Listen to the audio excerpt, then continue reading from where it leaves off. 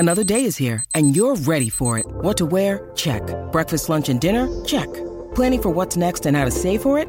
That's where Bank of America can help. For your financial to-dos, Bank of America has experts ready to help get you closer to your goals. Get started at one of our local financial centers or 24/7 in our mobile banking app. Find a location near you at bankofamerica.com/talktous. What would you like the power to do? Mobile banking requires downloading the app and is only available for select devices. Message and data rates may apply. Bank of America N.A., member FDIC. When you need mealtime inspiration, it's worth shopping Kroger, where you'll find over 30,000 mouth-watering choices that excite your inner foodie. And no matter what tasty choice you make, you'll enjoy our everyday low prices, plus extra ways to save, like digital coupons worth over $600 each week. You can also save up to $1 off per gallon at the pump with fuel points. More savings and more inspiring flavors make shopping Kroger worth it every time. Kroger, fresh for everyone. Fuel restrictions apply.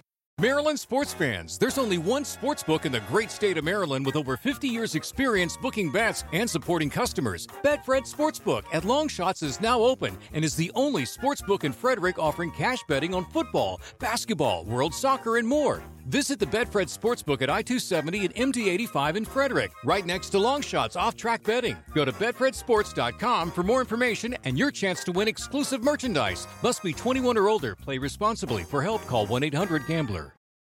For the ones finding new ways to ensure the job always gets done.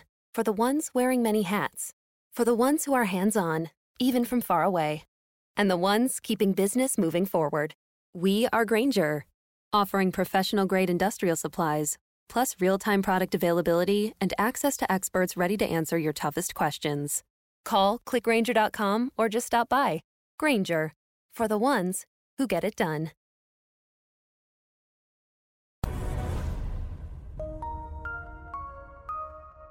Greetings one and all, and welcome to Moments That Rock, a proud member of the Pantheon group of podcasts.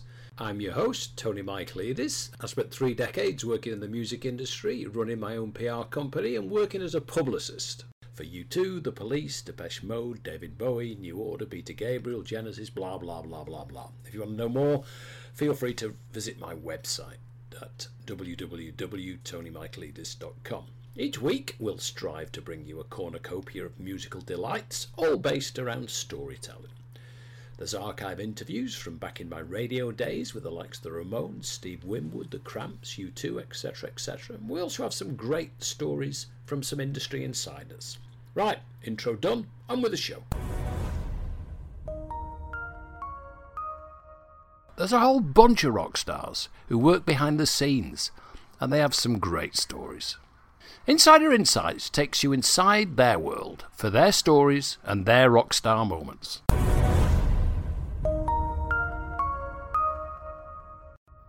When the decision was made to produce this podcast, I thought along with the archive interviews, wouldn't it be great to have some industry veterans telling their stories and share some of their experiences through a long time in a great period in the music industry.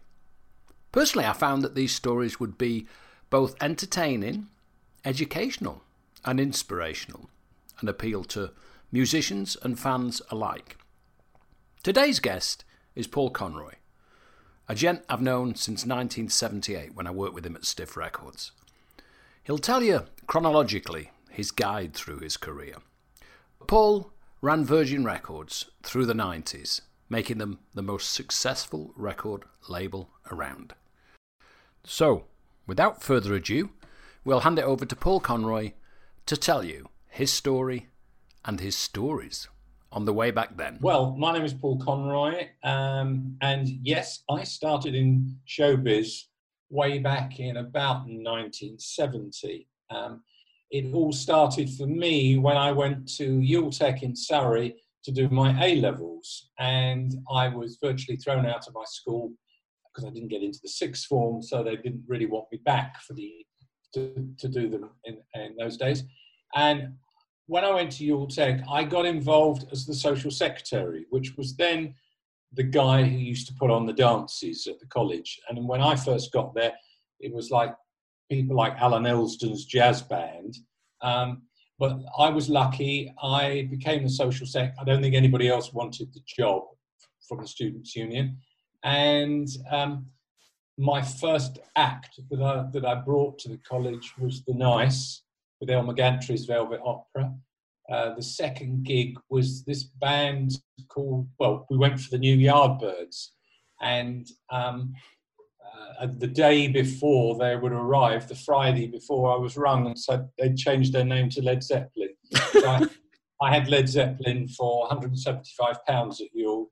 Nick Page came down because actually he'd gone to school in Ewell. His mother was a dental technician a dental receptionist in Ewell. And his first band that he played in after he'd been to Ewell Castle School was a sort of a skiffle group with Jeff Beck. So I can remember him sitting in the dressing room reading his Asimov novel. Anyway, enough of that. Anyway, to cut a long story short, I got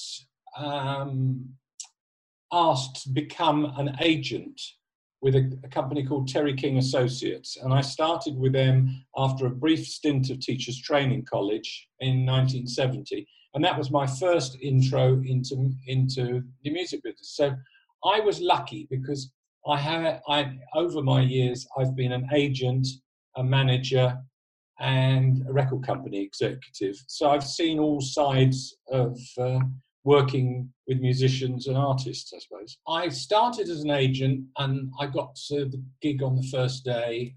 The grand sum, I was getting £17 a week in those days.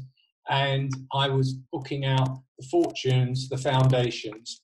And the band that really brought me into the music business was Caravan, who I loved. And I became very friendly with. And I wanted to make them stars.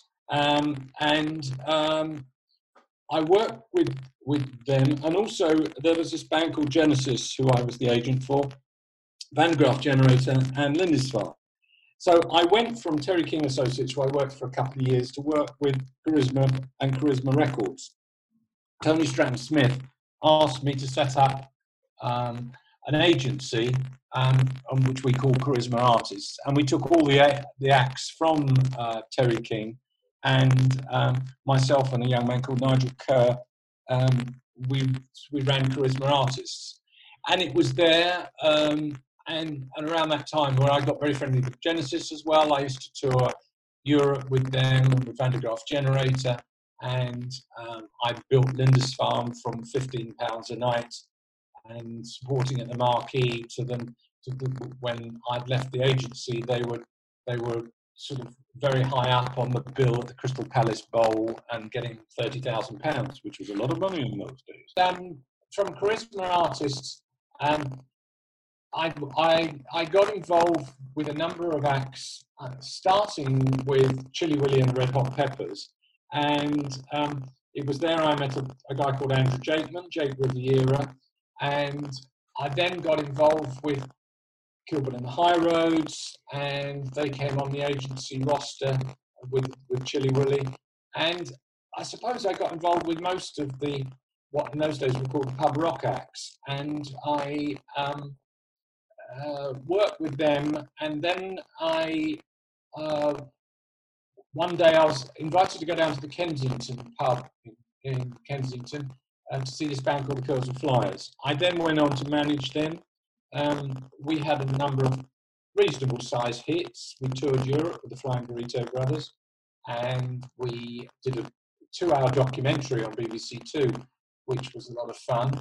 And then I remember putting myself in a washing machine, which anybody who knows anything about the Curls and Flyers, at Royal Holloway College, having just come off stage dressed in Baco foil and things.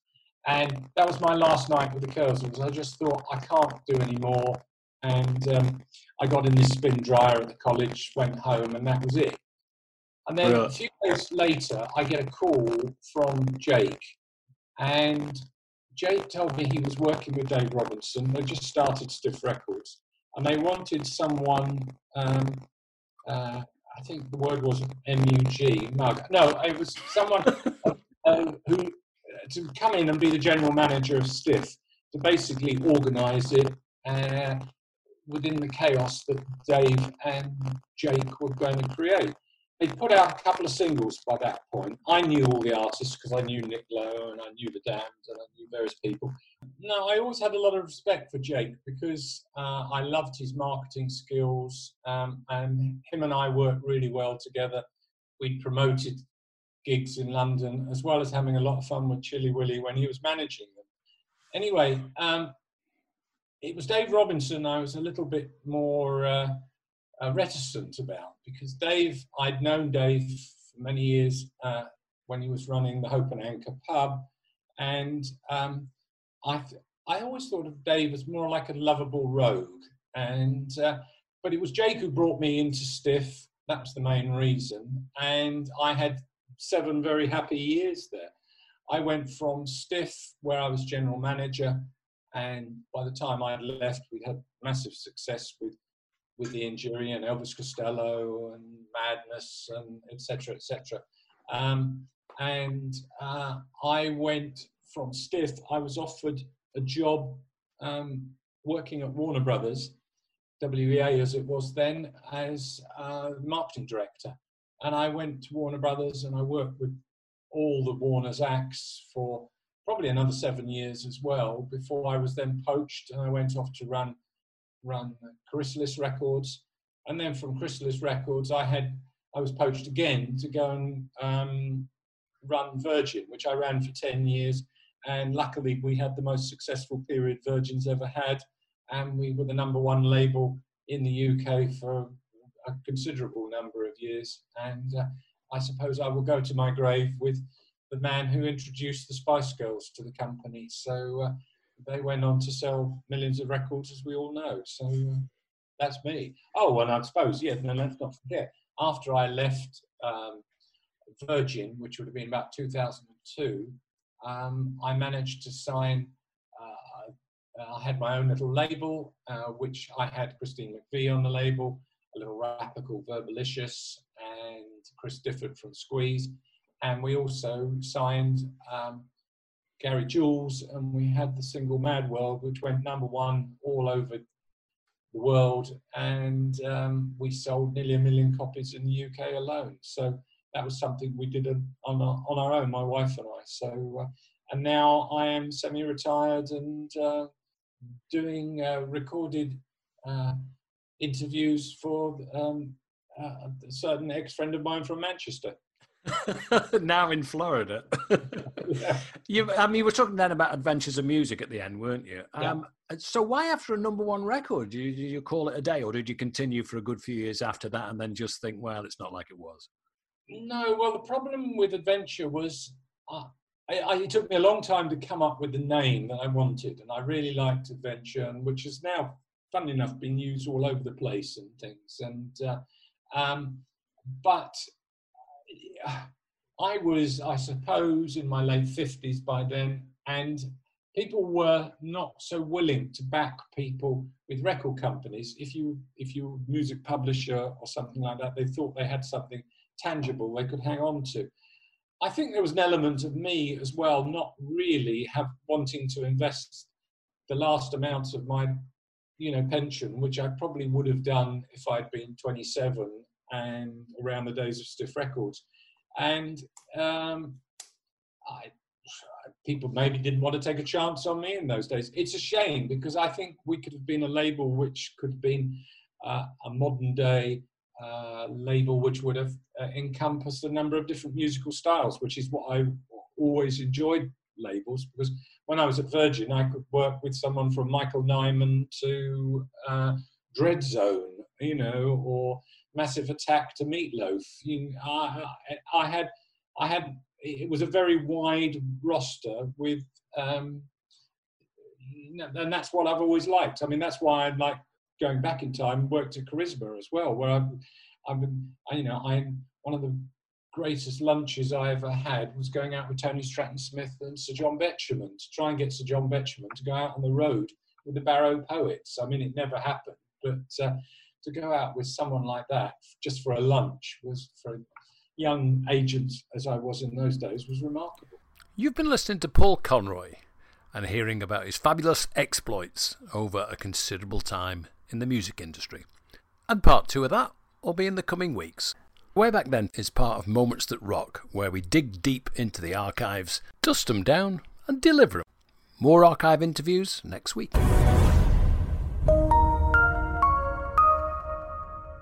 Welcome to the bit where we plunder the archives and dig deep and find interviews from way back then. Today's Way Back Then, a part of Moments That Rock podcast, is the second part of Steve Winwood, an interview that I did with Steve Winwood back in mid-80s around the release of his first album for Virgin Records, which was Roll With It. So without further ado, let us roll with it. Steve Winwood.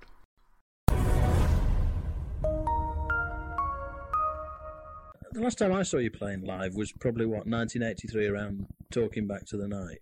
And you look to me, a man who was, all right, you come to terms with entertainment bit, but when I went to the concert to see you, I did expect, in a way, the fact that, you're reputed to be like a fairly introvert character on stage and things. I expected, in a way, to be hid behind keyboards. You were up front playing guitar and even singing without anything in front of you. You were enjoying yourself then, weren't you? Yeah. Yeah, in fact, and I did that on the last tour as well. And in fact, I actually, and I kind of tried to work very much at, I worked with people about, doing stage moves, just as, people like who are naturals at that, just like maybe Madonna, for instance, who's probably a natural at stage moves, would work with someone, on a production. You know what I mean? It's and I'm probably the opposite, but I did work with a couple of people on that, and in fact, after I toured on the last tour in '86. When I toured America, in fact, I had a certain amount of criticism because people said, "Well, no, we like to see you should sit behind the keyboards a bit more," and So I think I might do a bit more of that. Try and do a bit more playing on this next tour. You would include guitar in that, because a lot of people want to see you play guitar as well, keyboards, don't they? Oh yeah, well there is quite a bit of guitar on this album.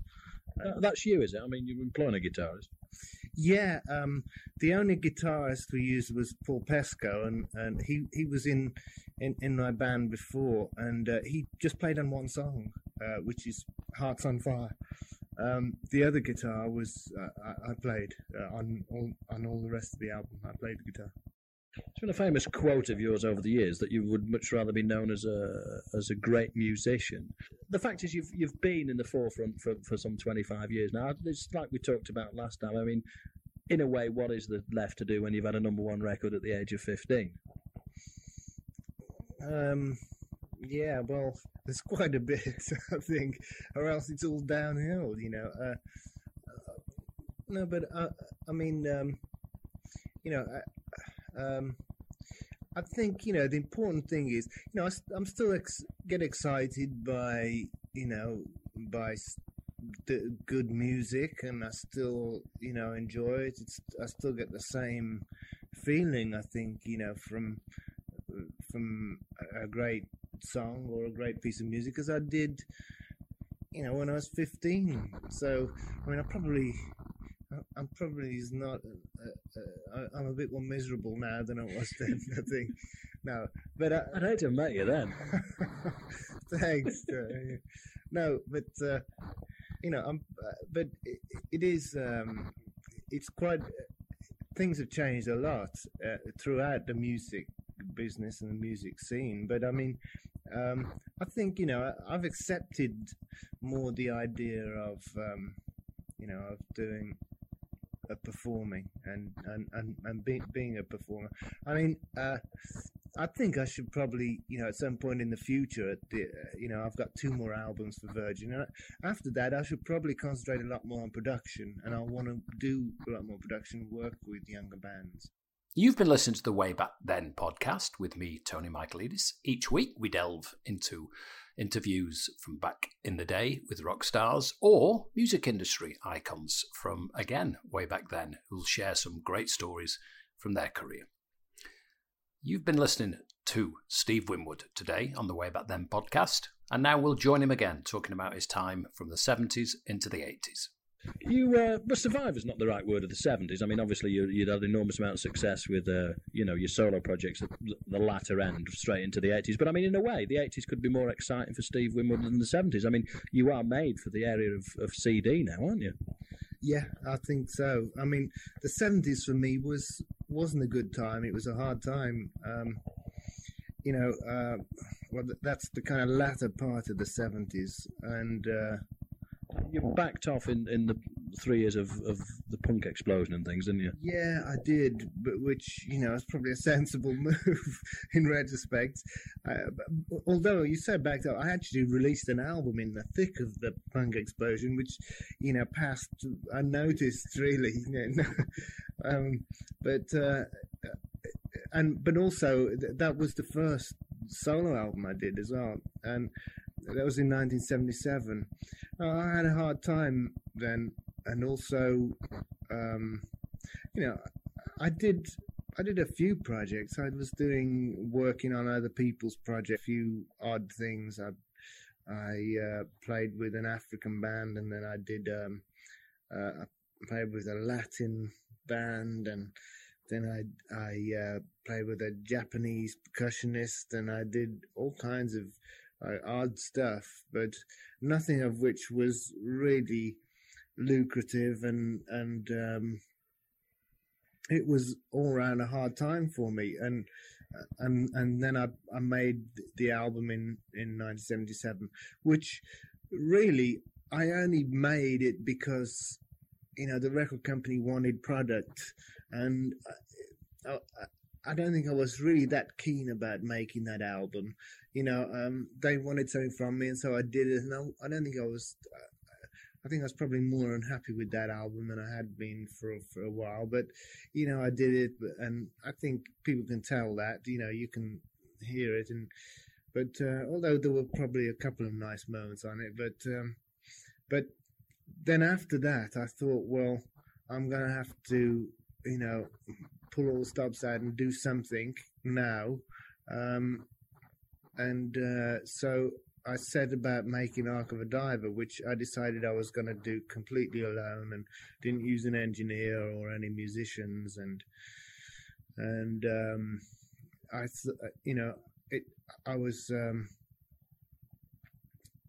It was in the face of a lot of criticisms.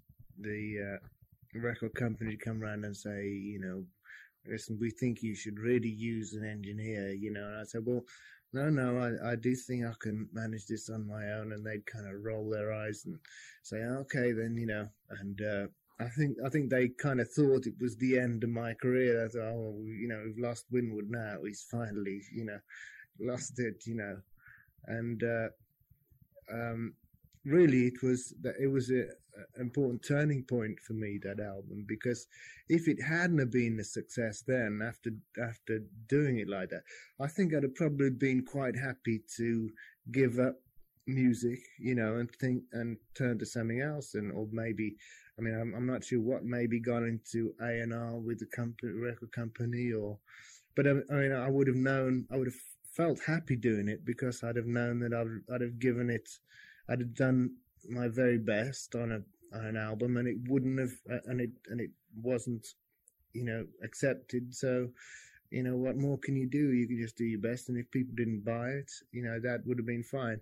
As it happened, it did do well, and in many ways, that's a really big personal triumph for me. The fact that couldn't did as well as it did, Also, at that time, I didn't have any money, and so that couldn't have come at a better time as well, because, as I say, I've been doing things which kind of paid a few bills, but I certainly had no money, and I invested my money in making that album, and what money I did have, and although there were very little overheads, I didn't have any musicians to pay, or engineers' fees, or session fees, or any producers' points to pay.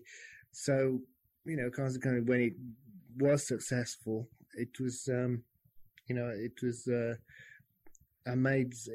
was a success for me. I did make something back on it.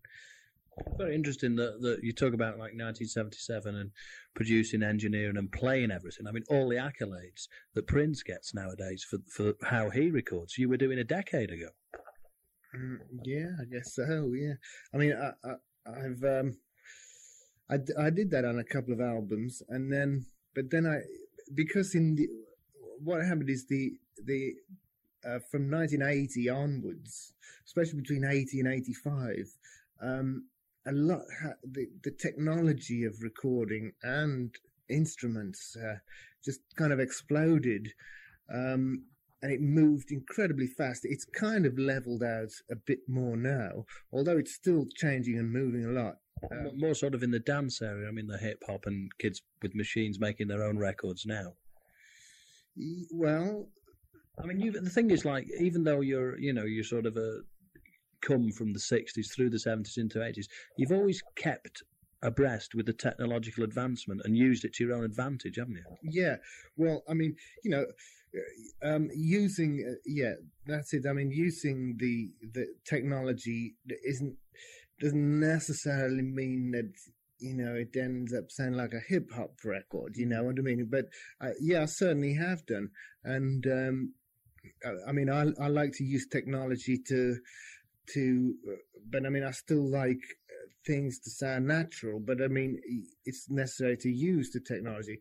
But I mean, I did 2 albums like that where I did everything, but then I felt that I couldn't really concentrate fully because the technology was changing so much. I couldn't concentrate on the songs and the singing and the playing and all the technology as well, because it was changing so fast.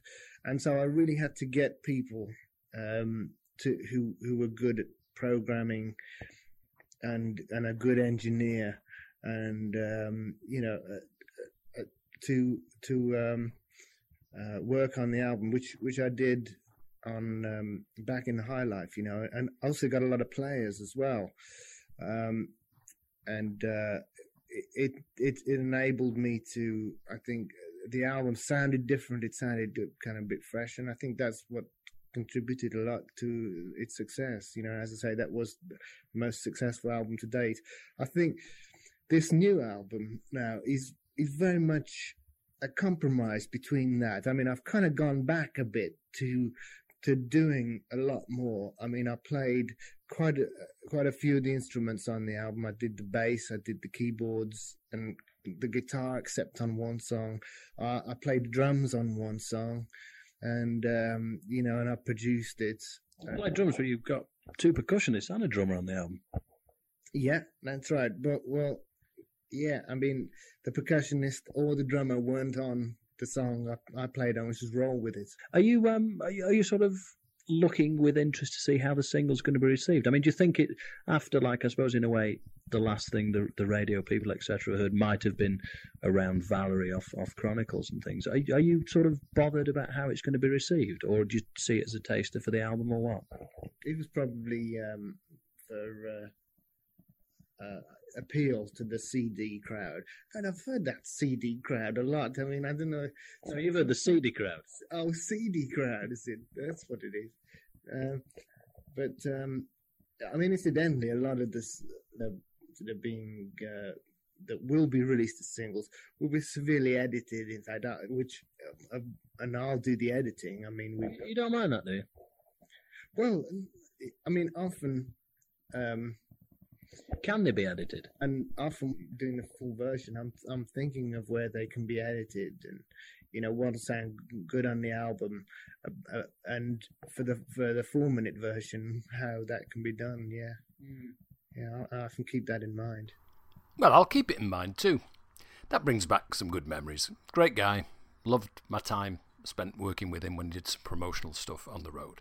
That man, of course, was Steve Winwood. I would say that concludes the Steve Winwood interviews, but we do actually have some more. So over the next few weeks, you'll hear part 3, which should be the final part of Steve Winwood. Till then, I'd like to tell you what comes up next week. But as yet, no idea. Way Back Then is part of Moments That Rock, where we dig deep into the archives, dust them down and deliver them. More archive interviews next week. Maryland sports fans, there's only one sportsbook in the great state of Maryland with over 50 years experience booking bets and supporting customers. Betfred Sportsbook at Longshots is now open and is the only sportsbook in Frederick offering cash betting on football, basketball, world soccer, and more. Visit the Betfred Sportsbook at I-270 and MD-85 in Frederick, right next to Longshots off-track betting. Go to betfredsports.com for more information and your chance to win exclusive merchandise. Must be 21 or older. Play responsibly. For help, call 1-800-GAMBLER. It's NFL draft season, and that means it's time to start thinking about fantasy football. FantasyPoints.com features industry-leading experts and prognosticators using proprietary hand-charted data to help you score more fantasy points. FantasyPoints.com is the place to go for whatever kind of fantasy football you play. Whether you play fantasy football, daily fantasy sports, or do a little bit of everything, Fantasy Points has the meticulously researched content to guide you to victory. And why wait for the fall? Fantasy Points also covers the new spring football league, the UFL. Join the guru, John Hansen, Scott Barrett, Joe Dolan, and other massive names in the fantasy football universe with an exclusive offer. Use code Pantheon for 15% off any Fantasy Points package, including the all-in package, with access to every article, tool, and data nugget that Fantasy Points has to offer. That's FantasyPoints.com and code Pantheon for 15% off at Fantasy Points. FantasyPoints.com, code Pantheon. Score more fantasy points.